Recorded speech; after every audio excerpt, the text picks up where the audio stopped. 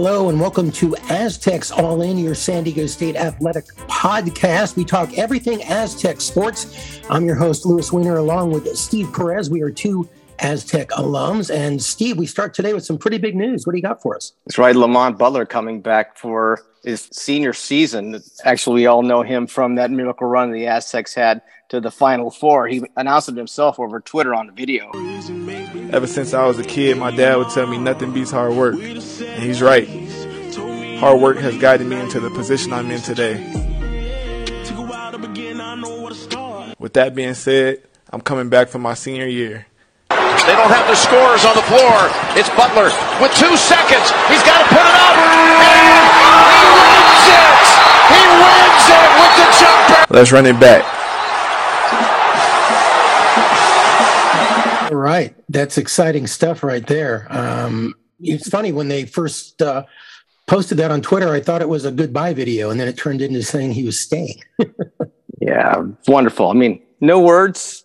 Can't follow that up with anything else. Looking forward to the next season. Sounds good. What else do we have today? We welcome Jim Trageser of SoCalBaseball.org because we want to thank him for joining us to talk about some exploits on the diamonds for the Aztecs, not just on the baseball diamond, even though he exclusively covers baseball on his site, but most recently, the Aztecs women's softball team made the most noise, making it to the Super Regionals, having a chance to advance before falling. Jim, thanks for joining us. Yeah, you bet. Did you get a chance to catch any of the women's softball action and give us your perspective? Yeah, I didn't get to catch any of it live. I caught some of it streaming, and then I was watching the live updates. You know, they had a great season. They just ran into a team that was a little bit hotter. And, of course, Utah playing at home, you've always got the advantage there. So disappointing end to a season, but they still, I think, outpaced most people's expectations for the year. Jim, you have some personal insight into the sport of softball because you've done a little coaching at the for the women, actually girls, on softball level. And tell us about the differences and the challenges in that game. Yeah, I helped coach as assistant coach for my daughter's 10U and then 12U teams up at San Marcos softball fast pitch league. And interestingly, Gary Templeton's granddaughter, Gracie, was on my daughter's team one year. So that was fun. The bases are only 60 feet instead of 90. The pitcher's mound, there's no mound. They pitch, off flat dirt. And I will say this, if you have not tried to pitch fast pitch underhand, that is a different animal. And one week, coach had me trying to hit grounders to the girls, but we were also trying to get in some practice for the girls. This girl was 12 years old, and I couldn't put bat on the ball. I mean, it was humiliating and intimidating and impressive all at the same time. What amazed me really was the pitcher for Utah. She started all 3 games because it's underhand, so there's no worry about throwing your arm out. And by the third game, the Aztecs had seen her so many times, but still couldn't, get much offense going against her. Yeah, you'll see a riser pitch in softball, which obviously you don't see in baseball, where the pitch rises on you as it's crossing the plate. Of course, that's all the girls have seen. It's not like they're coming over from baseball, so they're used to it. But I think just the pitcher being so much closer to the plate gives the pitchers a certain advantage. The games are shorter, of course. They're only 7 innings, 5 innings for a mercy roll, whereas you'd have 7 in baseball. Yeah, that came into play in game 2 of the series. And even though the bases are only 60 feet apart, you still see a lot of base running moves within a game. Stolen bases. I think you see more suicide squeeze plays than you'll ever see in baseball. A lot of small ball stuff in softball. The fences are a lot closer. The ball doesn't carry as much because it's larger and heavier. So the home run probably doesn't play quite the same role in softball that it does in baseball these days. One thing I did see that you don't see in baseball is the batter kind of moving toward front of the batter's box while they're swinging the ball. And a couple of times they were called out of the batter's box. At one point, the Aztecs had a run taken off the board because they called the batter out of the batter's box because she was moving forward while she was hitting. That's quite interesting. I'd never seen that before. Yeah, and they were teaching. Obviously, I don't have much of a history in softball. I was helping coach out just because they needed somebody with a pulse, and there I was. But especially the left-handed hitters, they were always, you're stepping into the pitch, so you're taking your first step up the line while you're still swinging.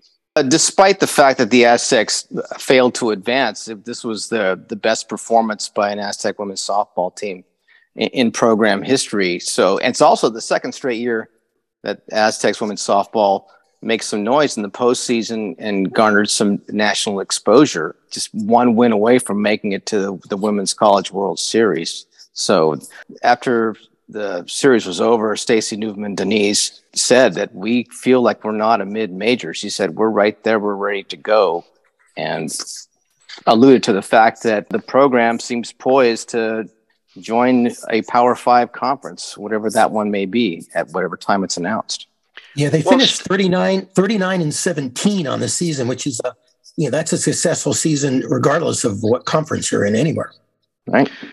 And San Diego State's in a nice position too, because just up to 15 is Palomar Community College, which just finished number 2 in the state community college championships earlier this month. So Coach Lacey Kraft, who's the daughter of Tom Kraft, she coaches the Lady Comets up there at Palomar, and that's a powerhouse program.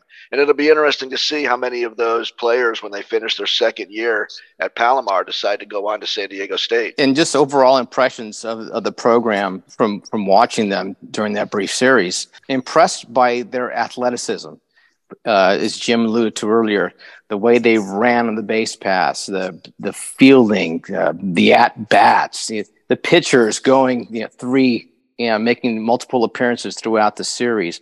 And also just the pace of play overall, because that game moved right along and there were pitches being thrown inside of a minute, back to back. So it was, I would call it a spectator's delight. It was not, and it was a game, as Jim mentioned, it's a 7-inning game.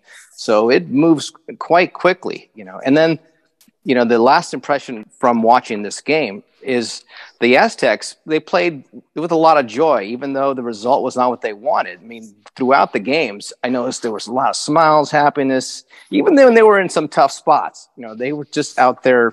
It was a lot different approach to the game than you see in some of the men's games. And like I said, the end was not what they wanted, but it still must have been a heck of an experience. So congratulations to them. That's on both sides, Steve. The joy, after an out, just the pitcher, big smile. It's really fun to watch, and something I don't watch much women's softball. So just getting that opportunity to do that was fun, and it was a great season. Finally, just because of those comments and my observations, I'm pretty much putting that on my things to do list next season. I would very much like to see one, if not more, Aztecs women's softball games next season. It's got to be an experience. So the Aztecs women's softball team ends a very successful season.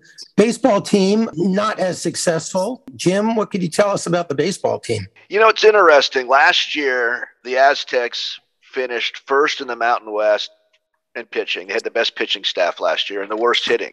And they managed to duplicate that this year. San Diego State again had the lowest batting average, but they had a better result. So the team did go 18-11 in conference, but they were only 24-29 out of conference. And that was typical of the Mountain West, where you only had 2 teams that had a winning record out of conference. So I just think, the Aztecs are probably, I know Coach Martinez doesn't want to hear it, but they're probably in a little bit of a rebuild mode right now.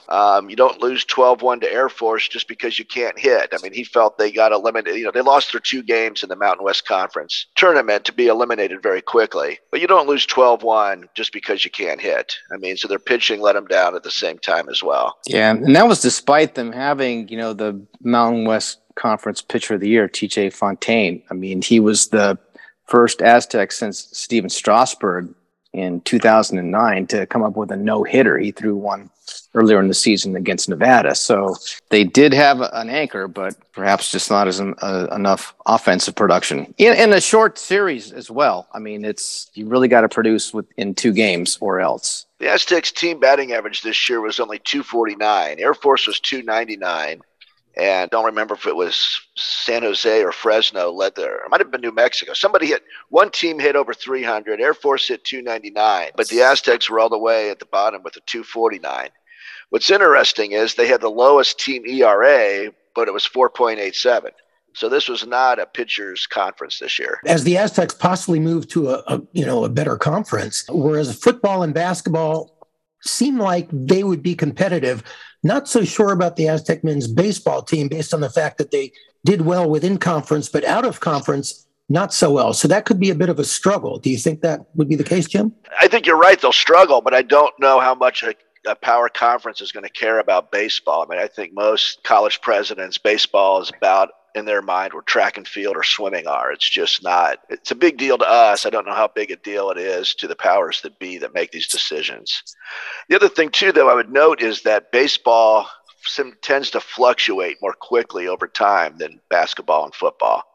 And it'll be interesting, too, this offseason, seeing how the transfer portal works in baseball. We've seen how it works in basketball. We've seen how it works in football.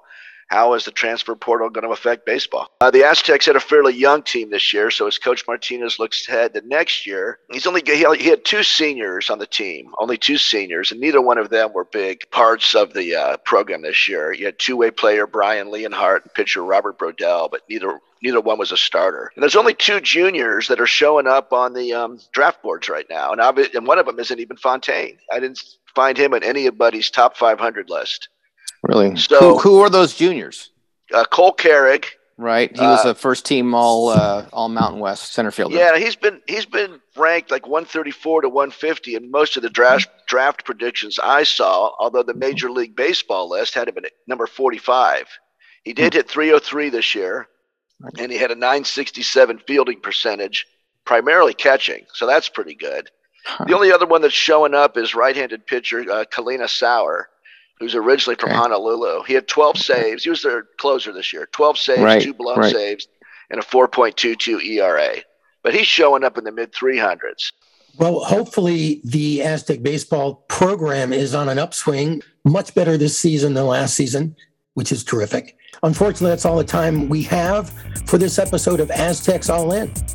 Thanks very much to Jim Trageser of SoCalBaseball.org, and thanks to you, Lewis, for hosting this program. And thanks to you for tuning in to Aztecs All In. That's all the time we have this week, and we'll talk to you soon.